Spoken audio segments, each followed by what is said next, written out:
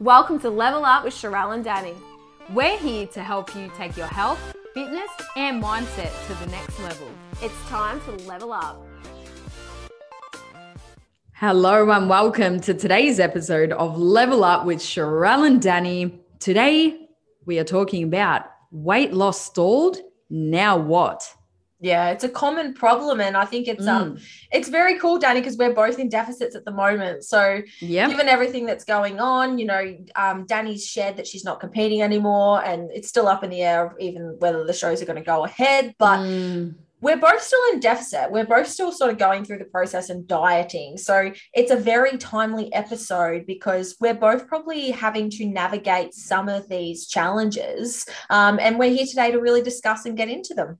Absolutely, because there's so much to weight loss and, you might get some great momentum at the start. And normally when you do start in a calorie deficit, the weight comes off nicely and then bang, we hit a roadblock. Nothing's really moving. And today we'll be sharing some of the reasons why. Yeah, absolutely. And I really just wanted to start by saying that whether you're in a deficit or not, you have to be ready to do that. You have to be physically, mentally, psychologically, emotionally ready to go into a dieting phase, because a lot of the times, and I don't want to be stereotypical or anything, but women will constantly live in dieting phases or low calories. And this is one of the biggest reasons as to why compliance becomes hard, because you forever feel like you're restricting. And that's just really exhausting at the end of the day. Absolutely. It is a commitment to be in a calorie deficit sufficiently without cheating yourself, wasting your time and all of that. So as you said, you definitely have to be ready. You have to be doing it for the right reasons and then doing it safely as well. None of these really crash diets where you're in a severe deficit, ease into it. And we were talking about earlier that we would never really diet for less than 12 weeks, despite seeing all the 6-week, 8-week challenges or mini cuts, all of these words that burn our ears and our souls. We know that they're not sustainable. You have to commit to the process. Fucking mini cuts. Yeah, really well said. And I also wanted to say, someone asked me the other day, and it sort of triggered a thought in me with how long was my longest build? And it has been since we've last competed. I haven't really gone into a dieting phase since then. I had a small dieting phase when we tried to compete. I don't even know the first time around, but not really in terms of metabolic adaptations and stress on the body, etc. So I would say for me personally, 12 to 18 months, I've sort of been in maintenance mode physically and mentally, right? Very important to understand that both of. I've been dieting for a little while now, but before that, it was a solid period of physical and psychological work to prepare me for a deficit. Yeah, for sure. And at the start of my dieting, when I was going to compete, maybe how long would we have been dieting for? I think you're a little bit longer than me now. Yeah. It's been a couple of months. But the first thing, one of the first things that I did, aside from obviously lowering my calories slightly, was actually just going for more walks, being more mindful, which we'll talk about later. But, being in a deficit and dieting isn't just about restricting food, okay? It's about promoting positive lifestyle changes, getting out and about more, changing your workout. So it's a whole transformation, which I love because I always feel so good doing it when I'm ready. Yeah, very much a holistic approach, which I know we're both about. It's not just about what you eat. It's about how you train. It's about how you move. It's about how you sleep, how you recover, how you think. It's about everything. So I guess we'll just get into it. Otherwise, we'll just end up doing the podcast about going over the... That's so true. But the first reason why the scales may not be moving is because you may not be in a deficit. And I don't want to be that person that stands up and says, well, you're not in a calorie deficit, because we're all sick of hearing that. But it's definitely the first thing that has to be ruled out. And there can be a number of reasons because of this. It's really the the umbrella of why we stop losing anyways, is because the deficit is impacted. But compliance or accuracy would have to be up there as one of the most important things that people tend to underestimate. in a dieting phase. And they show this in research, by the way. They research compliancy and accuracy when it comes to us guesstimating certain things and serving sizes and how like incorrect we actually are. Yeah, for sure. Because yes, over the time of tracking macros, you learn how to eyeball things and you get a pretty good idea. And sometimes,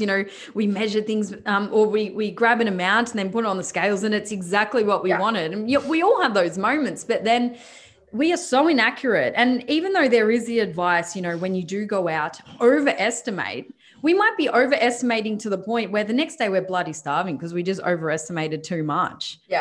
So that's where, you have to be accurate in what you are consuming. And most of the time, if you're not losing weight, you're not in a deficit. It's simple as that. Yeah, for sure. And like you said, I'm pretty good at being like, that's 200 grams. I swear, how good. Like the pumpkin, like I reckon I've weighed out 200 grams of pumpkin, like for the last 3 years, at least freaking once a day. So I'm pretty good at that. But I definitely have things where, like what you said, like when I eat out, I'll overestimate.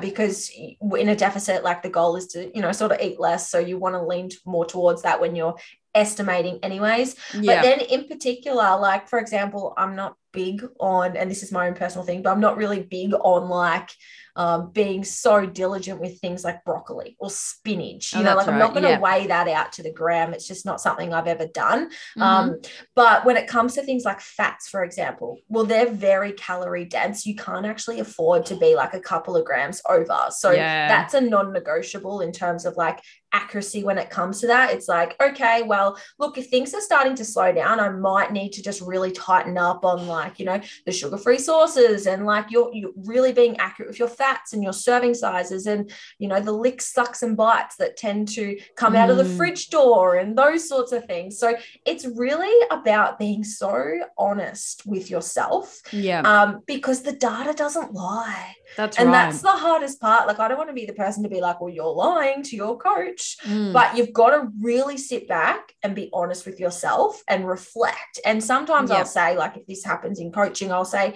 okay, on a scale of 1 to 10, like 10 being like absolutely bang on, how compliant are you to the macros you've told me that you've uploaded? Because we're all humans and that's okay. And if you can't be open and honest to your coach and be like, look, I ate out one night and I didn't track it. Or look, I have been having licks, sucks and bites and I didn't track those. Super important to let your coach know.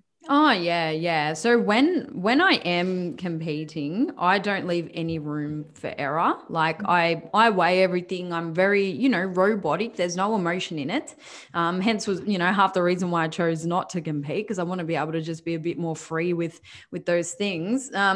But in terms of, the old lick, sucks and bites, classic examples, swig of the old almond milk out of the fridge or, a bit of extra sauce, or I'm loving tomato sauce and mustard on my omelets right now. I'm loving them, or a little bit of peanut butter or, as you mentioned, a bit of fruit off your partner's plate. It all does add up over the week. And when it comes to eating out, they normally always overdo the oil. Even at some restaurants, it's like, can I have a side of veggies? And it comes out, it's swimming. I know, like in broccoli oil. Swimming in oil. And it's Marcelleria. Like, we're both thinking it. Seriously.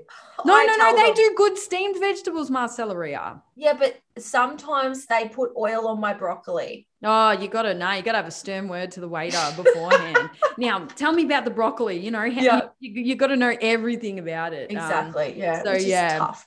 And they're massive. They're massive things that will pull you out of that deficit. Yeah. Like I said, fats will really screw you over just because they are so calorie dense. It's really important to make sure that, you're not getting extras.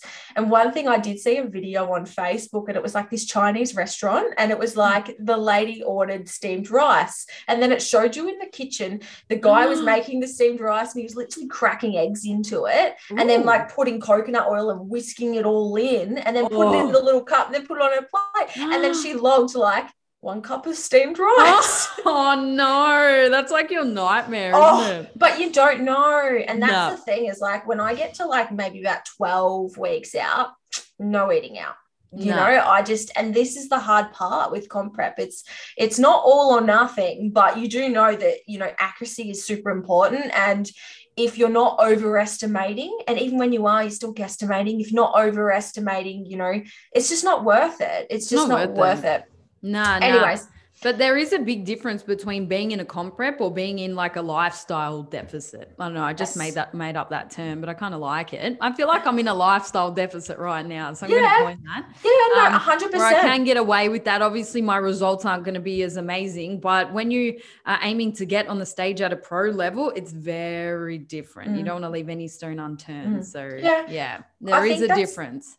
I think that's a really important point though, Danny, because, you know, if I've got a client who's like, oh, I've got a wedding coming up, like, should I take my food? I'm like, no, let's just add a day to your diet. Like, it's totally fine. Like, you don't lose the skills. You want to still be able to have a life because you're not a competitor. And I don't know who's prefaced this. Anyone who goes through a deficit has to eat and live like a bodybuilder.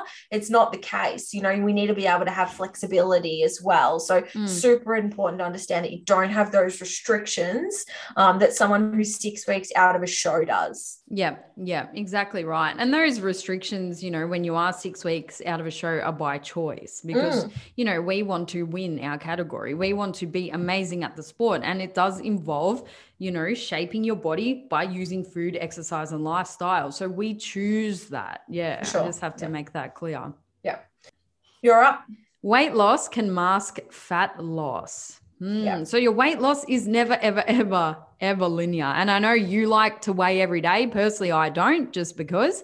But yeah, you would notice that daily it changes. Yeah, for sure. And I think as well, there's, especially as women, there's so many other variables that impact weight. And I know that we have such a stigma and association to the scales because of freaking shapemagazine.com and all these sorts of things that tell you to lose 5 kilos and that you should be this weight, etc. But you know, we have to detach fat loss from weight loss. Yes, the scales will go down indirectly over time, right? I guess it's a byproduct of fat loss. We can't fixate on the scales. It's going to do it. Like if you're worrying about the process and the deficit and doing all the things, that result will happen. That is useful data. And like I said, there's so many variables. Like we know a menstrual cycle, like a huge one in that. And not even just the bleeding part, but also ovulation. Like you have a lot of fluid retention. Yeah, for sure. I'm way heavier in ovulation than bleeding. Yeah. Good 1-2 kilos. Yeah. So my trend will be like, you know, the first 2 weeks, follicular phase, like low, they're my low numbers that I'll usually average on the scale. And then just before I ovulate, like maybe 2 days before, I go up only about half a kilo to 1 kilo, maybe fluctuating over that window. And then I'll drop back down for about a week and then it'll come back up.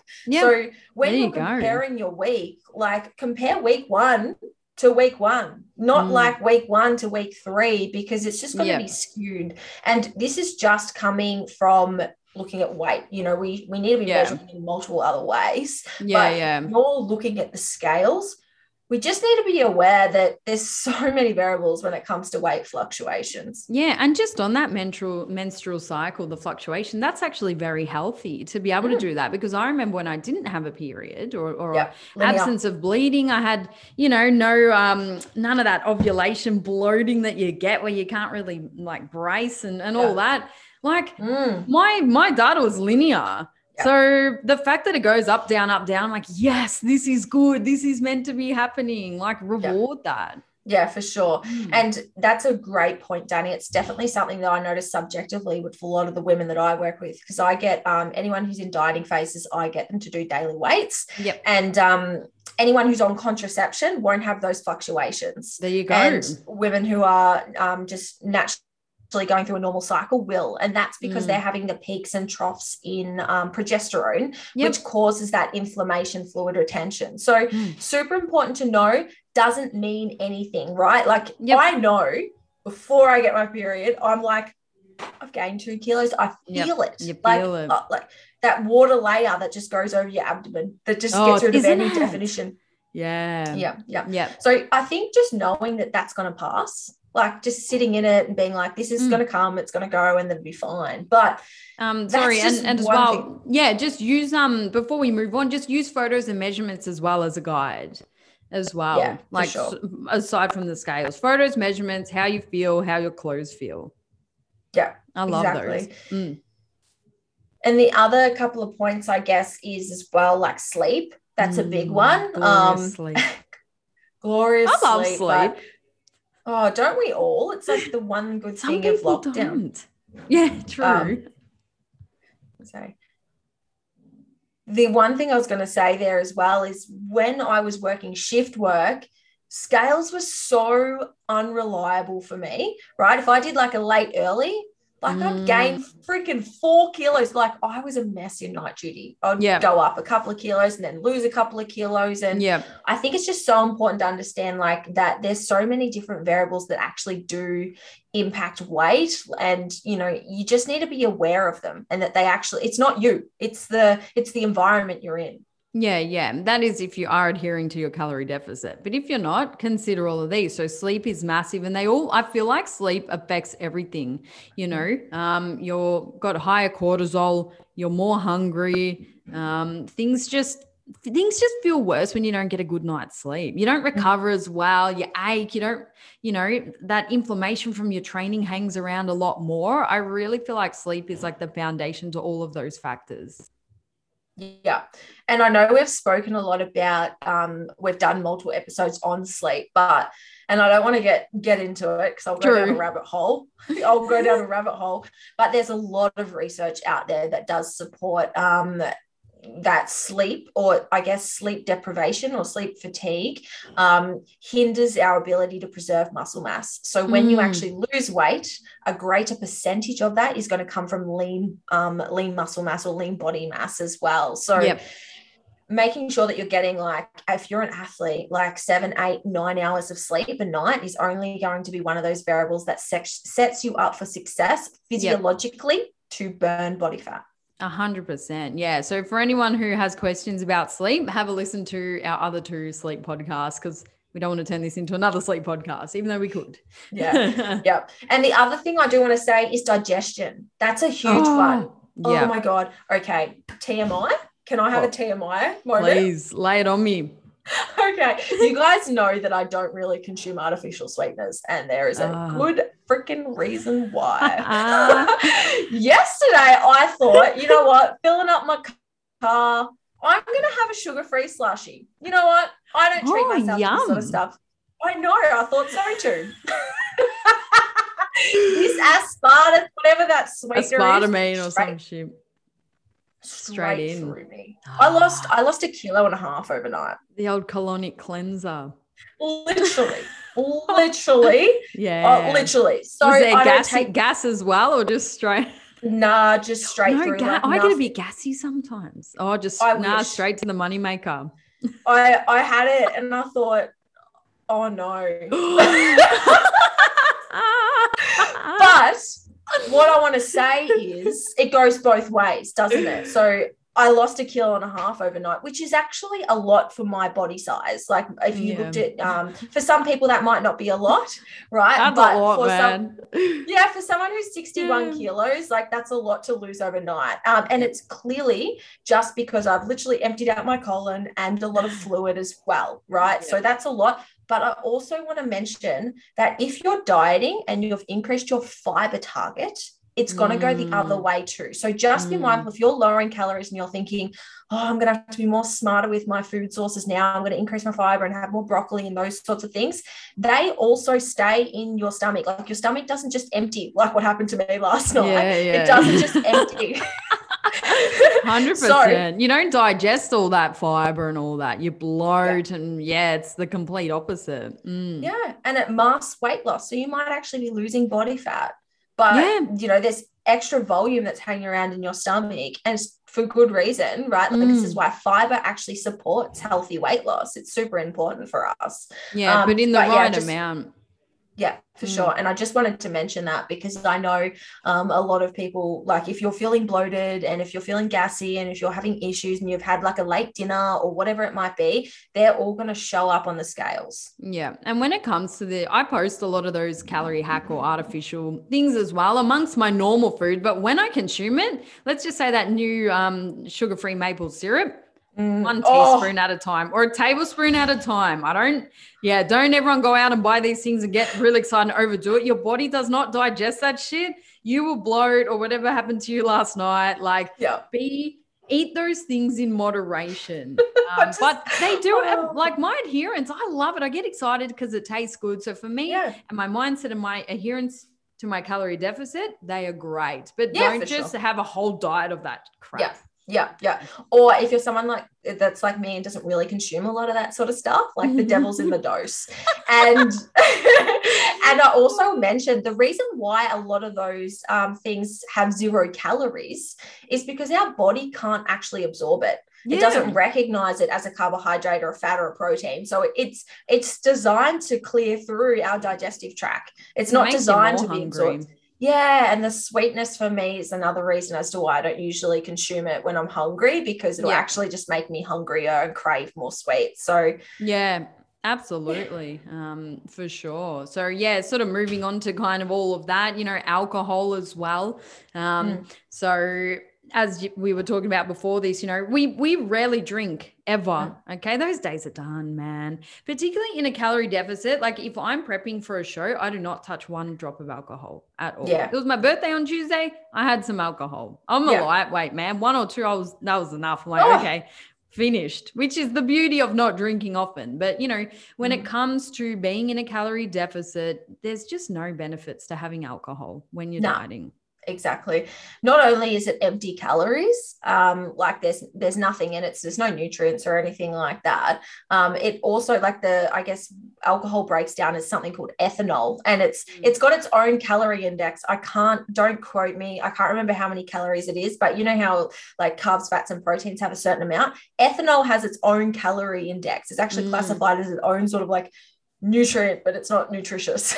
Normally I put it in as carbs. So I think 1 shot of vodka is about 30 carbs, or 1 small glass of wine. About 30 grams of carbs. Yeah. And what it actually does though, ethanol in the body is actually seen as like a toxin, or recognized in the body as a toxin. So your body naturally tries to burn that ethanol rather than the carbohydrates or the fats or the other calories instead. And this is why when it's almost like when you've got alcohol in your bloodstream, your body will not burn fat. And I say this very like loosely, but it'll prioritize burning the ethanol instead. So that's why I almost think of it like a switch. Like as soon as you got alcohol in your system, it's sort of like turning the fat burning process off. And there's a lot of research to actually support this process. Of course. And then it all comes to, the food that's consumed after a big night out. So you might have been okay and had your vodka and sodas or whatever, or Sambuca, which is my favorite. And it doesn't actually have that many calories. But it's the food that comes after. A, you're not thinking rationally. B, you're dehydrated because you've been out or you've had some alcohol. You want high salt, high fat, high carb meals, the classic kebab afterwards, or, people going to Macca's. It's just, it leads into another poor choice that I'd rather just not have, even though I don't eat all that. But, that's really where the damage is done, in the meals after the alcohol as well. Yeah. No one comes home and has like a Caesar salad afterward. Like you go to get your chips, cheese, and gravy, your dimmies, aren't you? Your kebabs. Those are the days. It's like it was like the one thing you did to make sure you weren't hungover the next day. You needed something greasy. You had to. Hangover cure, even though we all know that, that doesn't actually even work. So I don't know where that came from. I don't know. I used to feel better always if I would have like something heavy and carb. I used to have 2 Panadol and like just a big carb meal, and I'd wake up fine. There you go. Yeah. But like when competing, I just don't touch alcohol. If I'm not, lifestyle deficit, I had a couple of drinks on my birthday. That's my view on it. Gotta bloody enjoy it as well. Yeah, absolutely. I think it's just about knowing. There's nothing, if you want to have a drink on the weekend, by all means, log your vodka, do all those things. But I think it's just being aware, drinking every night during a deficit or having a beer with dinner, it's probably not supporting the primary goal. And when it's fat loss, get in, get out. Get your result, get out, find something more sustainable that you can maintain as well. Love it. Yeah. All right. Our last point. No, we missed one. We Down- sure did. This is an important one. It is. Go More for important than alcohol, I think. Down regulation of NEAT. So I Yes. want to actually just reflect quickly on when we had Luke Tulloch on a while ago. We did speak a lot about metabolic adaptation, NEAT levels, and those sorts of things. And we went through a few personal experiences as well. So that's a really valuable lesson to go back to. Podcast. Well, both. There were lots of lessons in that episode. If you want to understand more of the nitty gritty of like what NEAT is and what's classified, etc. But when it comes to metabolic adaptation, and also we had Holly on who did a really good episode of that. Basically, that is, I guess, underpinning the theory that as we reduce calories, our metabolism slows down. And I say this loosely as well, but I mean like metabolic processes, which I guess burns energy in and out, that thing that controls that tightly, that down regulates when you're eating less and or if you're losing body weight and becoming a smaller human. So this is something that happens more long-term diets. So when you're dieting, I would say 8, 9, 10, 12 plus weeks, you may experience down regulation of your metabolism, but it's so individualized. Like some people may not. Do you know what I mean? Some people might down regulate 50 calories, whereas some people might down regulate 1,000. And the only way you're actually going to know is through experience, to be honest. There's no lab testing that you can get done to be like, yeah, Sherelle, you're adaptive. Like you're going to have to diet on 500 calories. Or no, you're sweet. Like you can keep your calories here. I wish. Imagine if there was a device that you could breathe into that was like, set your calorie target as this. Jeez, there you go. That'll be the future. You can patent that. But, a classic example of down regulating, we all notice when we're in a calorie deficit, you're not as animated with your hand actions, or you might be leaning on the table a little bit more, or you might not be up and about or as emotive in your expressions, or you might not feel like cleaning the house that day. All these little ways that your body is trying to save energy. And, on a more extreme example, losing your period or your immune system or your hair, skin and nails, like your body is just recognizing, hang on a minute, I'm in a deficit. Where can I pull energy from? Is it from less movement or my actual bodily processes? So the body's so damn smart.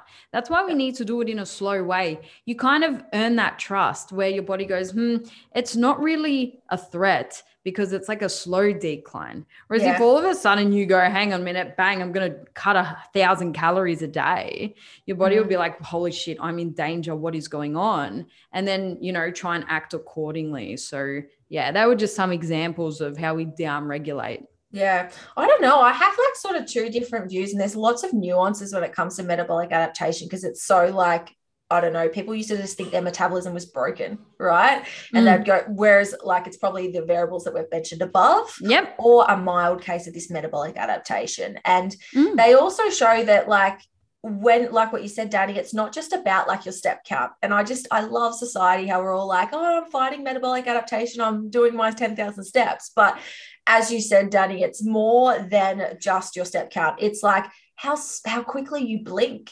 And they even show down to cellular levels, how efficient your mitochondria is at producing energy slows down. So good luck trying to speed that up by moving more. You're just never going to compensate. And this is why for some people, calories have to get low. And I always like to say low calories aren't bad. It's just bad if you stay there. So just because you might have to diet on 1,500 calories doesn't mean you haven't done the work, doesn't mean that your metabolism is broken. It may just mean that your metabolism down regulates a lot more than other people. Presuming you're being compliant, you're doing all the things, you're tracking everything, so hunger's relative as well. And if you're hungry someone might be starving on 2,000 calories, but losing, and someone might be, somewhat hungry on 1,500, but losing as well. It's all relative. Yeah. And that's why it is important, as you mentioned, to recognize that step count isn't the be all and end all. I mean, it was my starting catalyst to get me into that lifestyle and make those choices as well. But then again, your body will adapt. You're hitting, at the start, it's great. You've gone from 5 to 10,000 steps. But then if you're hitting 10,000 steps for a while, you will adapt to that. Then you'll need something else and something else. Okay. So that's how it works. Yeah, for sure. And I think I mentioned with the podcast with Luke as well, something I've observed in myself is how adaptive I am to low intensity. So steps, for example, low intensity training, it's incredibly time consuming to go, okay, we got to get 15 to 20,000 steps. So for me, a better protocol for me is actually exposing myself to different types of aerobic exercise that my body's not used to, and playing cards and dealing with cards that you actually don't use that often, right? That's everything. We want the body to not go into like a little bit of a shock, but we want it to be like out of balance, so to speak, so that it does start losing. But yeah, so there is a mixture between, you know, having consistent variables that we can use as data, such as step count or time on a piece of cardio. But then, as you said, adding in that element that's not only sort of a shock to the system, but a bit of fun. I mean, I started playing tennis again. Like that didn't even feel like cardio, but I still, you know, woke up the next day and I needed to recover because my body was like, mate, you've not picked up a racket in 5 years. What are you doing? Yeah. So that was a fun way to do it as well. So you can get really creative with it too. Yeah, for sure. And the last point, I guess, is just not enough time. You know, you haven't been dieting for long enough. And I think it's interesting that we get so married on certain times. Like, okay, well, I need a diet for 8, 12 or 16 weeks. Why those numbers? Because they're sold to us in challenges. Sexy. They sound sexy. The biggest loser, where they all lose a shit ton of weight and then end up tripling their weight after the show's finished. Yeah, lots of studies done on that. Yeah. So not enough time. And look, give it time. Some people just need a lot longer to lose. You can't just force your body to start losing at more rapid rates than what it wants to, and then what you can sustain at the rate of loss as well. So I think just give yourself time. And something I wanted to mention as well is stop changing your calories too frequently. You know, for me, this has actually been an incredible learning experience for me, actually. Ben is doing my nutrition, like Ben Kant's been doing my nutrition, helping with my macros. And the impatient person in me is like, let's have a drop this week. Like, let's cut calories. Come on. Let's go a little bit harder. And he's like, no, this is why I need a frontal cortex for myself. Right. And he's like, nah, we just need to sit here. And I'm like, oh, we haven't had a drop in so long. And then sure enough, I'll drop away. I'll just start losing again. And I'm like, like, what is that? You know? And I just think we just have to sit in the place for long enough, you know, and if we're having weight as well, that's other variables that's masking that fat loss, like maybe it's actually occurring and it's just the impatience of us, which, you know, we're all humans, we all want a result. We all want it straight away. But if someone hasn't gotten a result in 3 weeks, all right, cool. Seek help, but give yourself at least 2 weeks. Like, it doesn't have to be every week you're going to have a result. No, but I'm even talking like I hadn't dropped in like 1 month, 6 weeks. My weight hadn't gone down, but I did look visibly leaner. So I was sort of like, that's the thing. I was like, I've got this one bicep vein that starts to like show up. Good. Yeah.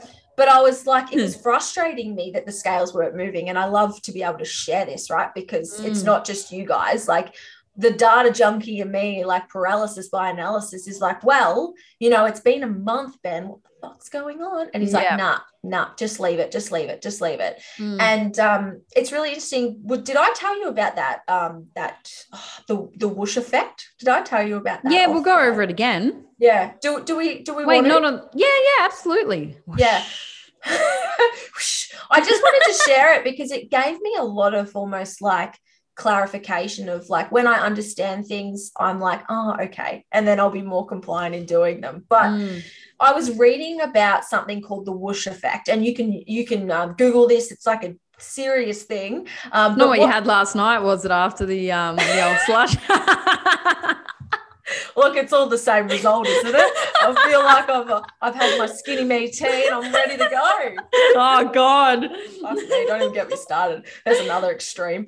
Yeah, who needs skinny me tea when you just got your sugar-free slush from 7-Eleven? Oh, this is sick. I'll never do it again. Never. But yeah, sorry, the whoosh effect. I think this phenomenon is so cool to understand. So something that can happen is when you're burning body fat, and this is the theory behind it, the triglycerides inside the fat cell itself can actually be emptied. So that's the fat inside the cell can be like burnt off, because you never get rid of fat cells. They just get bigger and smaller, so to speak. So the fat cells might actually empty the fat content out of it, but then what can happen is they will fill back up with water temporarily. Which, how frustrating is that? Yeah, so man. Not only does your weight stay the same on the scale, but you actually don't look any different usually either. You're still retaining that fluid, and it's really hard to tell the difference between fluid and fat. You can feel it sometimes, you can feel the difference in it, but visually it's really hard to tell. So the whoosh effect is when these fat cells temporarily fill up. And I've observed this in clients where I don't make any changes more than a fortnight. So if someone's in a deficit, I won't change anything for 2 weeks. That seemed to be a sweet spot until I learned about this. And I was like, what happens after 2 weeks? It's almost like something happens. And then learning it's like this whoosh effect. So fat cells can fill up. Women are more prone to this as well than men. Fat cells fill up with fluid, and then you'll have a diuresis. You know, I don't know, everyone's going to be different whether this happens or not, but you'll have a diuresis, and then all of a sudden you'll lose a kilo or half a kilo. Yeah, and there you go. I used to comment on this for myself and say I lose in chunks. You know, like, oh, I might gain a kilo and then lose a kilo, and then all of a sudden I'll start maintaining that chunk that I lost. Okay. And this is the best theory that I can come up with now. It's like I was just having that whoosh effect. Yeah. And it's great. And thank you for sharing that. That's really cool. And again, important for people to realize, give yourself time. But we've gone over so many variables in this episode where hopefully you can sort of have an aha moment if you were worried about the scales not moving, or, you know, feeling like you're not getting results. There are so many factors in it. Okay. Are you actually in a calorie deficit? Weight loss can mask fat loss. Okay. The down regulation of NEAT, having alcohol, and then just not giving yourself enough time. Key points there. Yeah. Also why it's incredibly important. Like, you know, even I have someone helping me with my dieting phase, because I just know how hard it can be to like not cut calories or stay or be patient, you know, and sometimes you just need that second input. So whether that's from a coach or someone else or a mentor that could just guide you, so that you're not thinking, oh, well, like, you know, you can't see these variables sometimes. And you start to go a bit crazy and emotional about it. Yeah. Especially when you're dieting, right? It's like you're not hungry enough. So hopefully we've been able to bring up some new points. And, you know, if you're ever going through like a plateau with weight loss, like run this like a checklist. Just be like going through it, being like, okay, are there any of these variables I need to address? Do I need to be tighten this up? Do I need to give it more time? Do I, you know, need to wait for my period to pass? Like, what do I need to do? So brilliant. We hope you've enjoyed this episode, this quick run over of this the weight loss plateaus. And if you did, please do take a screenshot and tag the Level Up Podcast on Instagram. Thank you.